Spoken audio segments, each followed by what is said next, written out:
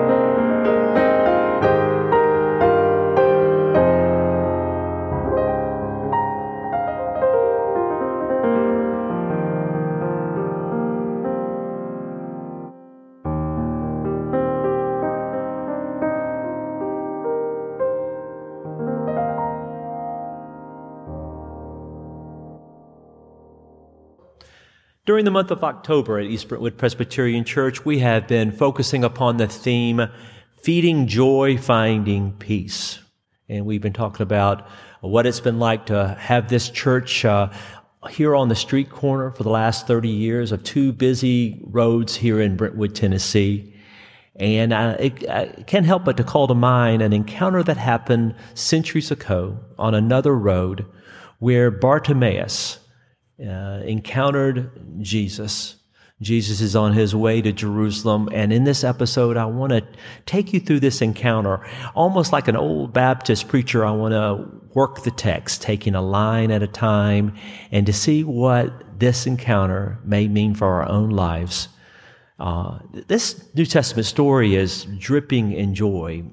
Steve Shoemaker, who kind of influenced this sermon, calls it a cameo of Jesus' healing ministry, the gospel in a glance. Jesus and his disciples were on their way to Jerusalem. It's the last couple days of Jesus' life. The crowd that's following him is growing larger the closer they get to Jerusalem. Jesus had come into Jericho, a town about 15 miles from Jerusalem.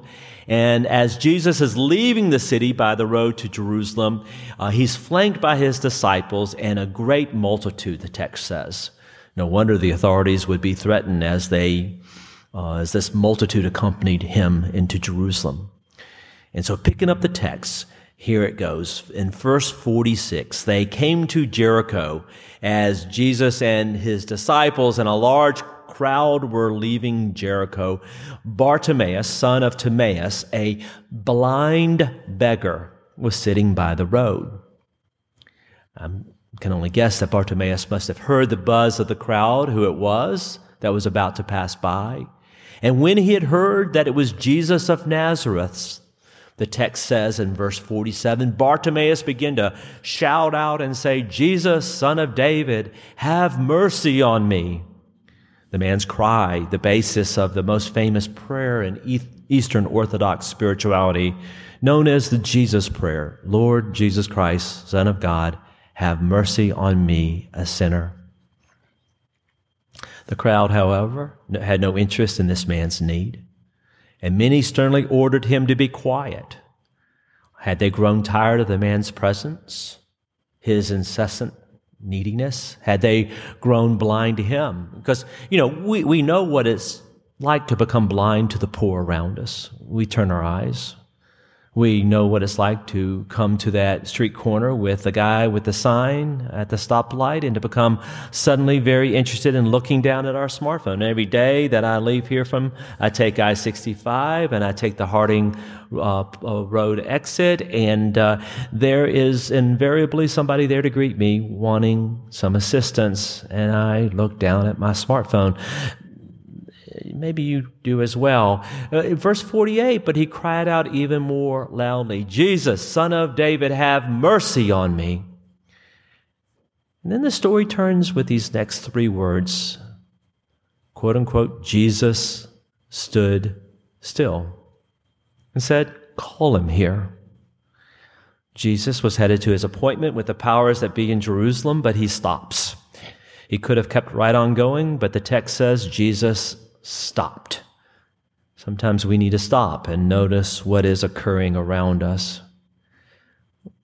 This is what the slowdown that happened for many of us in 2020 gave us, a chance to slow down, even stop, and pay attention for what was happening around us. Call him here. And the disciples called the blind man, saying to him, "Take heart, get up. He is calling you." Rise, take heart, he's calling you. These words are at the heart of the church's evangelical message. I use the word evangelical here not as the pollster would to talk about a social demographic. I use this word evangelical here not to sort of say, well, that is the right of the church, and it's mainly the white male Republicans. I'm not using evangelical in that way. I'm using evangelical in the classic way that the Greek does. Good news. Share of good news. And so what more joyful words can we, the church, say to a person? What hope is in these words? The mission of the good news of God and Christ, which comes in these words, "Rise, take heart, he is calling you." At our own church, I think our mission has reflected this. Rise, take heart, he's calling you. Our mission, central in our articulation, was this notion of invite, of acceptance, accepting who we are as children of God, accepting others for who they are, comforting the least, professing grace towards all, connecting people to God and to each other, and equipping for compassionate service. And through acceptance and our compassionate service, what happens is when we take that seriously, we are bringing people into the vicinity of Jesus where healing and wholeness can happen. Rise, take heart. He is calling you. So throwing off his cloak, Bartimaeus sprang up and came to Jesus. And I wonder, did Bartimaeus, blind, follow the sound of Jesus' voice to him? As we all are blind ourselves in our own ways, we follow the sound of his voice leading us to him. There was a prayer that I started the service with. It's a prayer no matter what time of day or what hour to say. And it is, send your Spirit, O God, that we may hear your word. And hearing your voice, and hearing your word, love your voice. And loving your voice, do your will. And hearing your word, love your voice, and loving your voice to do your will. So we come to Christ because in some way we hear his word and we love his voice. I also wonder, was Bartimaeus guided by the hand? After all, none of us come to Jesus alone. We are helped. How many people have been shown to Christ through another person? It's been the case in my life. I can rattle off the names of people. Or as we celebrate in the anniversary of this church's existence here on this street corner, I think of all the people who have walked alongside people in good times and bad, leading them by the hand if need be. I don't just wonder about whether or not Bartimaeus heard the voice of Jesus, or if somebody else showed Bartimaeus the way to Jesus. But I'm really thankful for the guide that Bartimaeus can be to us, as an example for us. And it strikes me that Bartimaeus had enough faith in Jesus that he risked believing that Jesus was calling for him, even when the message came from the same people who moments earlier had tried to shush him and to squash him and say, shh, be quiet. In other words, it was God he was listening to, not the crowd. So I thank Bartimaeus for being a guide for us here. Thanks be to God for Bartimaeus, his expectant faith, who threw off his cloak, which I can't help but to think must have acted as a fabric basket to collect the coins he needed to survive. I find that when I'm talking to people these days, so many people want so much of service to come to them. But here is Bartimaeus who I think is expected and say, I'm doing what I need to come to you. Because he knows he's worthy of Jesus' time, even if the world does not, a sign that his self-image and self-esteem come from God and not other human beings. Bartimaeus knows better than most how important it is to take care of one another because he has had to learn to survive on charity, and all the while, he hasn't given up the possibility that his life could be different. So thanks be to Bartimaeus, who expectantly, hearing Jesus' voice, springs up. And then Jesus said to him, what do you want me to do for you? Like I said, a mentor had said to me, we're all walking around on this face of the earth waiting for someone to ask us a good question. This is a good question. What do you want me to do for you? Jesus asked the simple but disarming question, a question which calls for the deepest response we know to give. What do you want me to do for you? And we need to claim our need, but I have found in this time so many of us find it hard to express, even know what our need is. And I think it would be a compelling spiritual exercise for us to imagine Jesus coming to each of us and asking this question. and to sit still with this question for a little while. And this blind man, this Bartimaeus, knew the one thing he really needed and said to him, "My teacher, let me see again. Let me see again." And so here's my question to you. How would you answer that question? Perhaps for you it is for Jesus to help you see better. I mean, after all, in a murky and unsettled time, what might we gain with improved sight? Through Christ's mercy, perhaps we could receive the vision to notice blessings, detect God's presence, to discern the Spirit's movements more clearly in your life, distinguish between truths and falsehoods, or to perceive the paths of justice and righteousness. Lord, let me see more clearly so that I can follow you more nearly. And yeah, it would be a compelling spiritual exercise for us to imagine Jesus coming to us and asking, "What do you want me to do for you?" It's a great question also for a church to consider. What do you want me to do for you? If a church took time to answer that question, Steve Shoemaker said, it might change a church.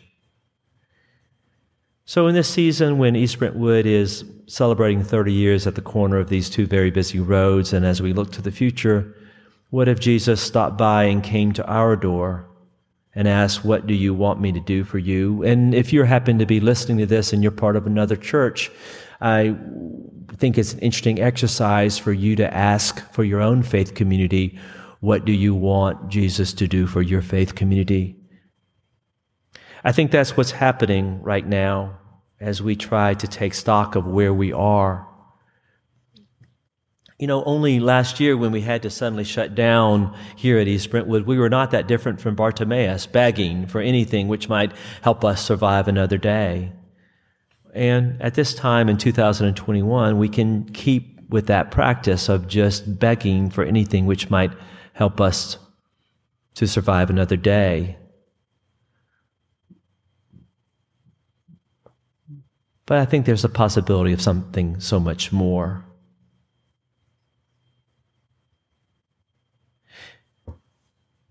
So we played around with that at East Brentwood Presbyterian Church. But now let's get back to your life. Because in verse 52, Jesus says to him, "Go, your faith has made you well." Immediately he regained his sight, the text says, and followed him on the way. "Your faith has made you well," Jesus said to the man. And I know we all worry. I do. We worry, do I have enough? Do we have enough? Whatever it may be. But in this case, do I have enough faith? And Jesus said, if you have the faith the size of a mustard seed in Matthew 17, it will be enough. You know from your children's lessons, if you attend a church, that the mustard seed is mighty tiny. All we need to do is crack the door. Sometimes Jesus' very presence cracks the door. And maybe Jesus is cracking the door in your life right now. And if so, rise, take heart. He's calling you. That's pretty exciting. Amen.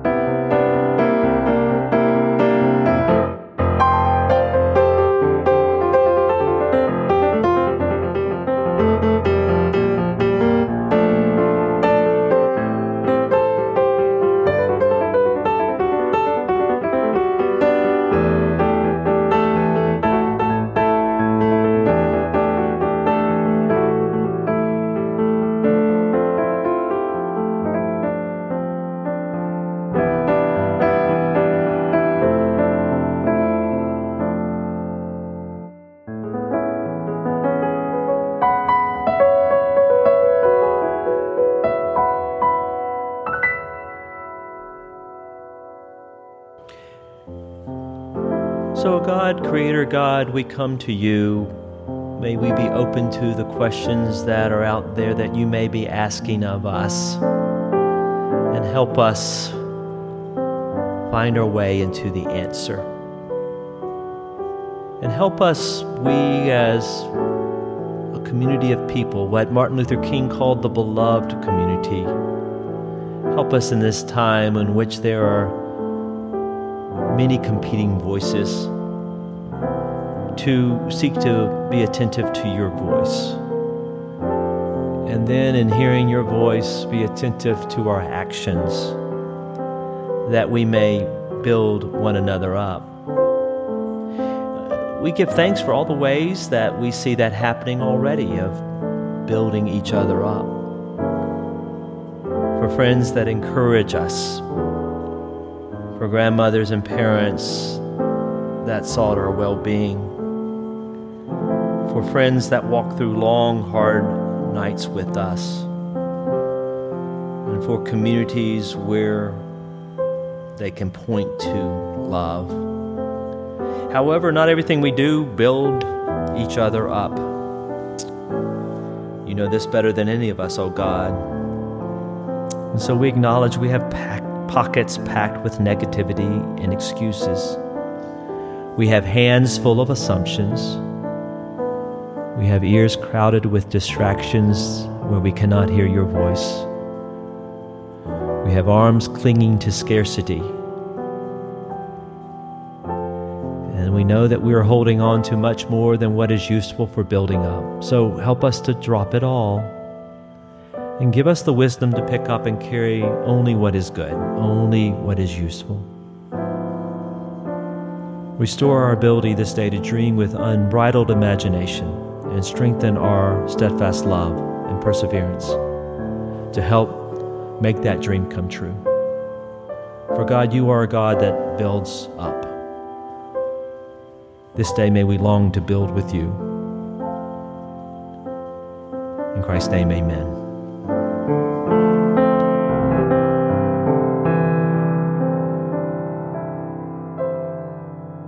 Thank you for joining East Brentwood Presbyterian Church today for music, hope, word, and prayer. To learn more about the life and ministry of EBPC, our commitment to being a Matthew 25 congregation, or to support this ministry with a financial contribution, visit us at our website, ebpctn.org, or visit us on Facebook at East Brentwood PC, or subscribe to our YouTube channel, EBPC Videos.